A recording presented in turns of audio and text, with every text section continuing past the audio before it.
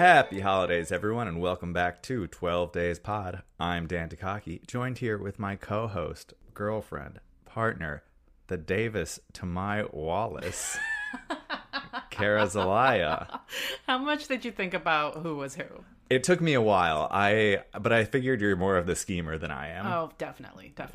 If you're new here, this is our holiday season podcast, one that is so seasonal that it is only relevant for 12 weeks of the year, which is how long Christmas is meant to be celebrated. That is correct. We love Christmas, and we love Christmas movies, so we're here to talk about some of our favorites for no other reason than to have a good time. So, let's get into it.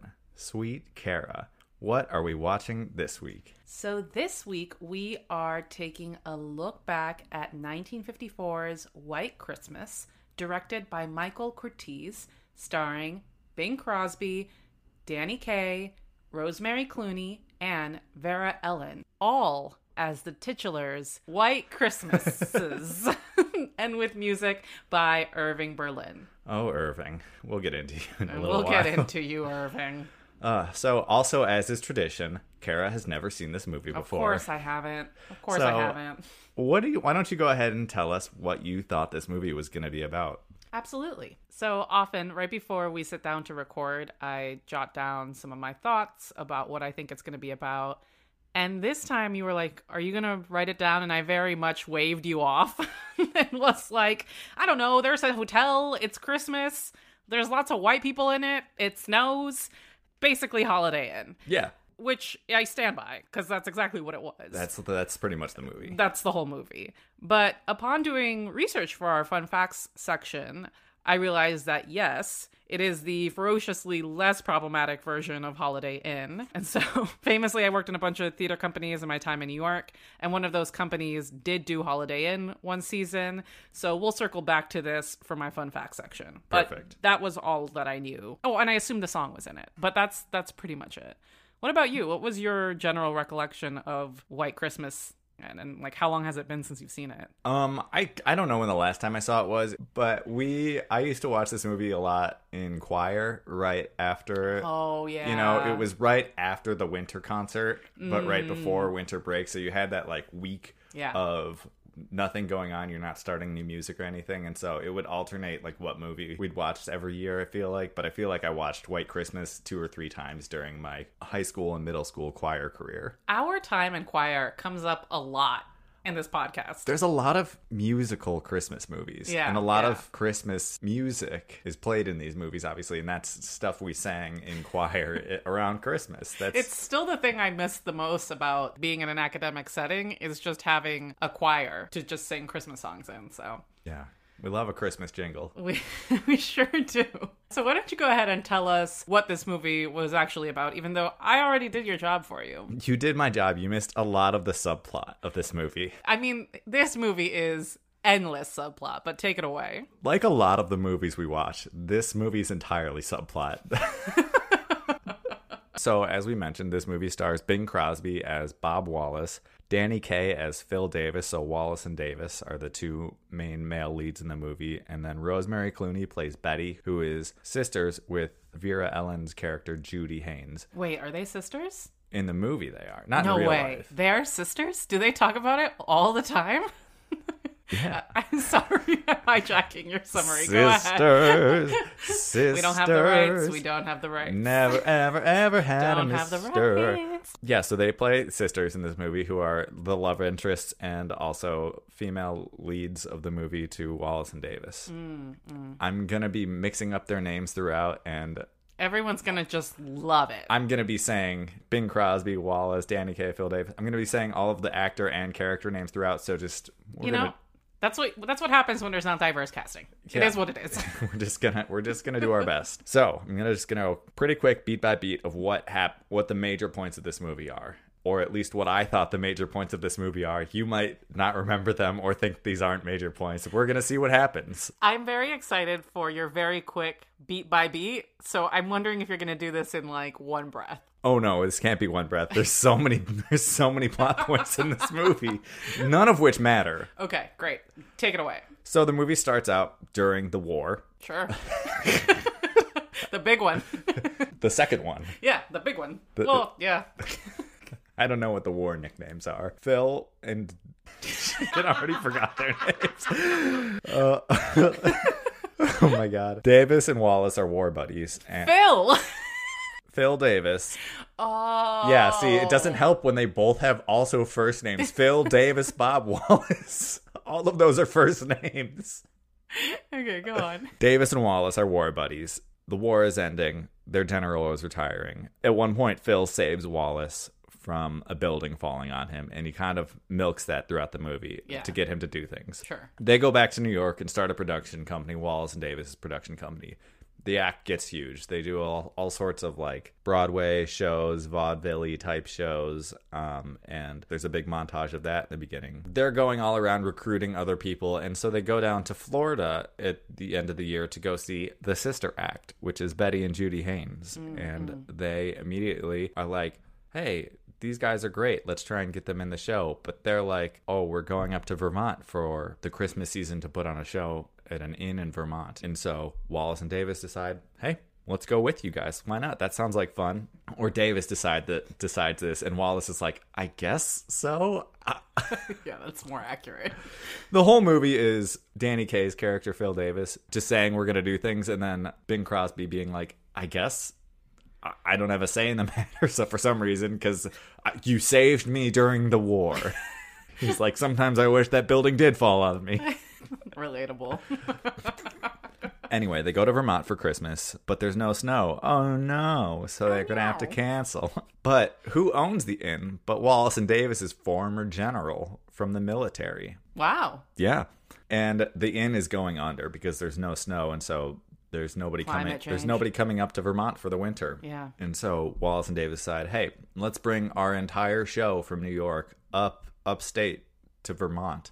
Up multiple states to Vermont. Everything north of New York City is upstate. That's fair. And they decide we're going to put on a show. And that's kind of the whole crux of the movie, is them preparing to put on this show and trying to help save this inn. Some of the other plot points in this movie is that Phil and Judy are trying to set up Bob and Betty throughout the entire movie. You know, they're kind of pushing them together, creating schemes. At one point, they fake an engagement, but it kind of blows up in their face. Yeah. At one point, Bob goes on the Ed Harris TV show to try and get his whole army division to come up to celebrate the general, because the general is depressed and not allowed to go back in the army because he's too old. Was he a decorated general with a heart of gold? He sure was. He sure was a decorated general with a heart of gold. If you weren't in middle school, high school, and in love with someone who knew every lyric to the general... He said, I have seen the others, and I have discovered that this fight is not worth fighting. Anyway, they want to bring him up there to show appreciation for him. And then eventually everybody comes up. They put on the show. It's great. Bob and Betty fall in love, and it snows. Yeah. And that's the movie. Yeah. It's a musical. It is a musical. That? It is through and through a musical. Yeah. Yeah. I mean, it is like a classic musical where there is seemingly more singing than lines. And there's a lot of filler. Oh, there's a lot of filler. There's a lot of filler that we're going to get into. So, that's my recap. There's the old man song. No, there's not an old man song. There's not an old man song? The general doesn't sing. Oh. There's a song about the old man. Yeah. But yeah, that's the recap. But unless there's anything else specifically you wanted me to highlight. No. I mean, I could get into my notes at this point. Let's just go ahead and jump in. I have a fair number of notes, and I'm sure you do as well. Yeah. Let's start with, what's the runtime of this movie? The runtime of this movie is, I think, like 2 hours and 20 minutes. It's too long. It's too long. I remember this movie being long, partially because, I watched it a lot in choir where, you'd break it up into like 50-minute chunks or 40-minute chunks. And look, I'm all for a musical being lengthy. Sure. Famously, Hamilton's 8 million hours long. My favorite movie is literally The Sound of Music, which takes a week to watch. It's a long movie. I really enjoyed watching this, I want to say. Mm-hmm. That, I've been making bits and bobbles here. But I really enjoyed this film. There's something so delightful about the Christmas spirit, about a musical, about something vaguely New York, but not in New York, about an inn. I'm here for it. I love it all. There were a lot of numbers, like a lot of numbers. And I understand that this was just like the era. And in 1954, like, what else did you have going on? If you were going to pay money to go see a movie, make it worth your while. Right. It felt like one of those things where in everyone's contract, there was a clause that everyone had to have a certain number of song and dance time, you know? Yeah. Like everyone, all of the 4 leads had each their own, like, solo dance number, solo song number, and like the middle drags. Yeah, the middle drags. It is one of those like, we're putting on a show movies, you know? And so it's like a show within a show. And I am at this point in my theater and film love that I'm like, goodness gracious, another movie about movies or another play about plays. Yeah, but to be fair, this is from 1954, so it right. It's like one of the quintessential ones. Yeah, and this is I really like this movie a lot too. No, I loved it. Again, I remember it being long, and it's remained long. Yeah, it remains long, and just for people who want to like revive classic old theater, old Hollywood things, recommend. This is a good one to do. This is, you know, great for like every community theater ever. Mm-hmm. I will say, I know that writers are supposed to write what they know, but like we need screenwriters and theater writers to stop writing about movies every year, still to this day. And it's just like, oh my goodness, if I have to watch one more of these. It's been done, and it's been done great, you know? And that's kind of what this movie is. So my major notes are, goodness, this is long. And my negative notes, that is. And also that it's a movie about a play, or a show, rather. Right. There is one more thing I want to point out, which is, this seems to be like Irving Berlin's kind of thing. And I don't mind it because in this film, because it's about World War II. But it is a little like army propaganda. Oh, yeah. There's a definite military propaganda. And like nationalism, which is like, okay. Yeah. But I don't mind. I actually think it's very sweet, you know? And like, you and I talk about this all the time, that the military is a complicated thing, but I think it's very like loving and nice, and, you know, men showing love and appreciation for each other is very sweet in this movie. I think in my mind, this is less military propaganda as it is military appreciation, maybe. Yeah. You know, because it's the whole crux of this general is that he basically got pushed out of the military because he was too old, and he wants to go back, and he can't because he's too old. And so it's just all of the people that who served under him showing appreciation for him and trying to help him out, even though he's like stern old military man who's like, I don't need your help, don't worry about me. I will say too, there's actually like some very good nuanced conversations that they have with him about like, hey, rest and relaxation and having a nice quiet life is good. Yeah. Like, don't take this personally. You have a beautiful inn in Vermont, my guy. Yeah, what more could you want? What more could you want? Yeah, like his family's there, and it seems like he's should be in a good place. But, but you know what? Life is tough, and I appreciate him, you know, growing throughout the film. But I really loved it. I thought the performances were really good. It's sweet. It's a fun time. I can see enjoying this with like a grandmother. Yeah, for sure. It's she says like an alien. I can imagine that spending time with your family watching this movie could be nice in some universe. Moving on. What did you think about this film? Yeah, well, like I said, I really like this movie. I've always liked this movie. It's a pretty good, feel-good Christmas movie. I will say there are a lot of the show numbers in this movie that are not Christmas themed. Oh, yeah. And that's, you know, to that point, the whole thing is they're bringing their New York City show up to Vermont just to do at Christmas at this inn. Yeah. Their show is not necessarily a Christmas show, so I guess that makes sense. But it felt weird. There was a couple numbers, like the minstrel show number that's like 11 minutes long, where it's like, okay, I got it. Everybody's got a solo. Everybody's got a song and dance. It is really long. It's very long. And we don't actually see the show. We see the dress rehearsals of the show throughout. And so this is the part that drags for me. And it's the other one, which felt like a fever dream, is there's a song that Danny Kaye headlines in it. And this is clearly like in Danny Kaye's contract being like, I need my own number. It is called Choreography. Oh my God. And this number is, we talk about movies and movies about plays. This is too meta. This is a number that is like satirical about how choreography and dancing are different within a play that has a lot of choreography and also dancing. But then that play is then within a movie about musicals. and dancing. And everybody's in very weird, specific, like purple outfits. And it's at this point in the movie where I was like, I get it. I got it. And it's very eccentric. And I'm all for like a weird eccentric number in a musical or in a play or in something like that. But like, I didn't need it in this movie. Yeah, the tone's weird. And I do remember when it came on, you were like, oh, this is the room that you walk into in the museum. And you're like, what's going on here? Well, like, I love everything that's happening. I didn't remember this number. Sure. I mean, how could you? Like, it came on. And I was like, is this like an extended version? Like, I feel like I've never seen this part of the show.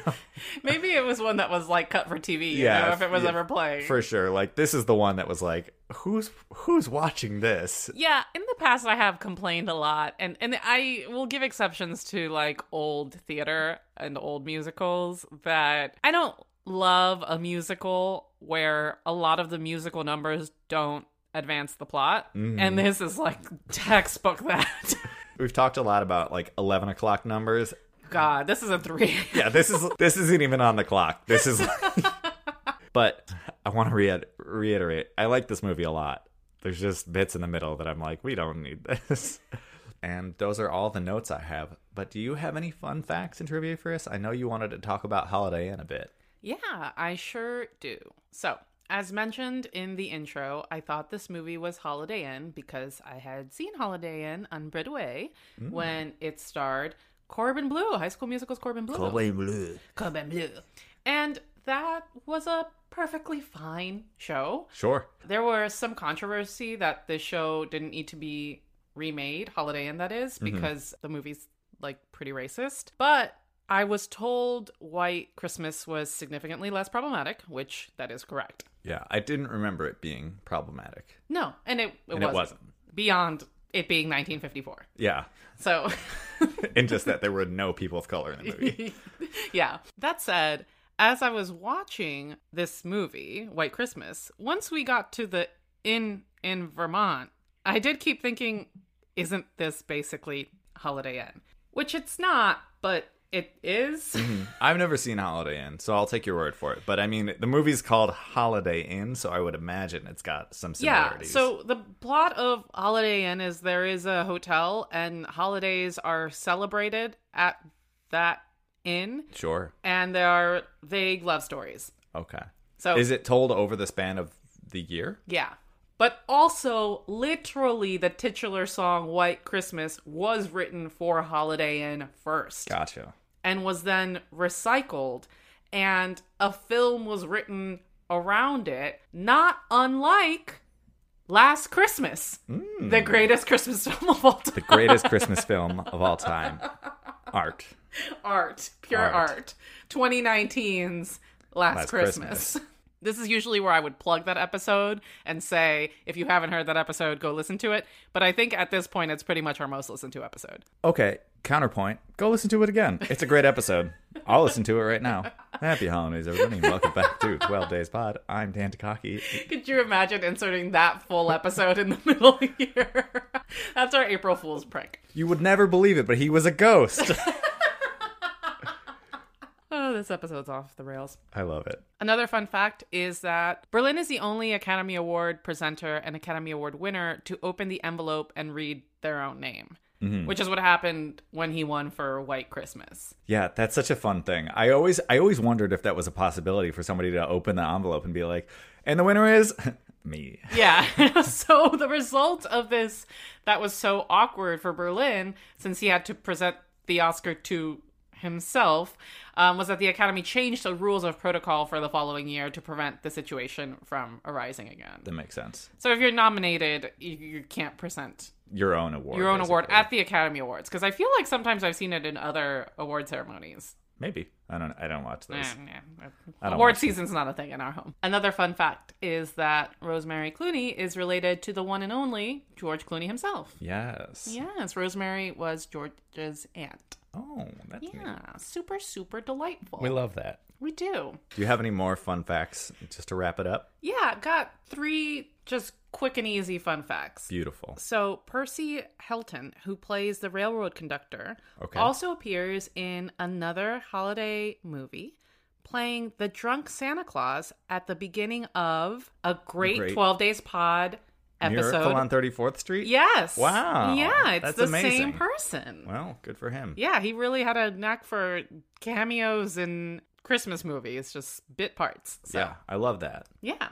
White Christmas premiered at the famed Radio City Music Hall in New York City. Like on the screen? Yeah. Oh. I didn't know people watched movies there. I mean, that would make sense. I don't know. I don't know how movies work. I don't know where people watch movies. That's cool. I guess you could watch a movie. Now I'm second guessing myself. I mean, the line on IMDb is just premiered at the famed Radio City Music Hall. I don't have a lot of background. They could pull the screen down and certainly project it there. I don't know why we're questioning why they couldn't do that. They could definitely do that. I wasn't questioning it until you started questioning it. I know. My last fun fact is that during The Best Things Happen While You're Dancing, where Danny Kaye and Vera Ellen are dancing, Danny is wearing gray and Vera Ellen is wearing pink. Mm-hmm. And pink and gray was the color combination of 1954. Wow. Yeah, that was a style. That's a pretty good color combo. Yeah. Nothing wrong with it. Nothing wrong with it. It's very 1950s. Yeah, exactly. It is very 1950s. Yeah, I can imagine a cake that has like gray and pink frosting on it. Yeah, a lot of fondant. Ew. Hey, you made me a cake that was gray once. I did. So a little. I think you tried to make it pink, if I'm not mistaken. No. I tried to make it purple. So what happened was one time I made Kara a cake. It was not for any event. We just had a box cake and we wanted dessert. And this box cake had been in our pantry for a while. The cake itself was fine. Yeah. And the frosting looked like cement. The problem was that the frosting was already like an off-white beige color when I tried to mix the colors together. And then I also might have used expired food coloring. Yeah, that's exactly what happened. And so I tried to make it purple. And no matter how much color I kept adding, it just kept turning gray. I've never seen something so gray. I've never seen food so gray. Yeah, it was pretty gray. It was like a cartoon gruel color. I don't think I could replicate it. No, not at all. I didn't even use every color. I was just mixing blue and red together to try and get it to be purple. And it just would not go. So if you ever need to make a gray cake for any reason, use expired food coloring and off-white frosting. I can see it on your face that you'd forgotten that this had happened. Yeah, it was a while ago. But I do remember I also put some sprinkles on it and it looked amazing. I think they were also gray sprinkles. No, they were very bland colored sprinkles. The cake did not taste very good. No, it didn't taste bad at all. You just had this weird reaction to its visual aesthetic, which is understandable. I think I ate that whole cake. Yeah, I didn't eat a lot of it. I remember being upset by it. Anyway, that's it for my fun facts. Fun. I love that. Alrighty, gang. As we do every episode, it is time for our definitive ranking of this movie. As per tradition, we base our rankings around the 12 days of Christmas. So, out of 12 days of Christmas, how many days of Christmas is this for you, Dan? I am going to give this 10 Lords a Leaping. So am I. You are? Yes. Yeah, it feels like a solid 10. Yeah. It's very wholesome, very good, very Christmassy. I love the songs. I love the dances. I love the vibe. As we mentioned, it drags in the middle, you know, but it doesn't drag to a point where it's unwatchable. You know, I really like this movie and I've seen it a lot and I'll probably see it again. Yeah, I thought it was exactly a 10 out of 12. You know, a 5 out of 6. I really... Nice math. Good fractions. Thank you so much.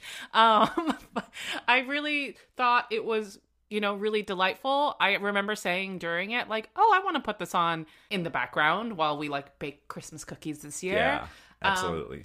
I don't know if I'll sit down and, like, consciously rewatch it, but it's, you know, long and it doesn't require a lot of attention, but, like, I'm happy to have it on, and I'm happy to buy it on Blu-ray or DVD. Maybe. It's on Netflix. I'm not going out of my way to buy this movie. But yeah, I exactly thought 10 Lords a Leaping, which I think is fitting given all the choreography. Yeah, I mean, most of the upper echelon of the 12 days cranking are dancing related. That's true. 9 ladies dancing, 8 maids of milking. 8 maids of milking is dancing, baby. If you're doing it right. Well, everyone, thank you so much for listening. We are only 71 days away from Christmas, and we hope to spread as much Christmas spirit as possible. So please share this with your friends if they aren't already listening. Join us next week as we take a look back at 2018's The Grinch, starring Benedict Cumberbatch. This is our second Grinch on 12 Days pod, so be sure to listen in for some excellent insight as to which is the better Grinch movie to watch at Christmas. Neither of us have seen this Grinch yet, so it's going to be a new experience for us. We're going to go see what Bumble Crumble has to offer as the Grinch. Bumble Crumble? Bumble Crumble. Absolutely. If you haven't listened to our episode on Ron Howard / Jim Carrey's The Grinch, go back and listen to it. That way you can also compare and contrast our episodes, as we will be comparing and contrasting the Grinches. We love meta things on our podcast. We sure do. And as we say every episode, Merry Christmas.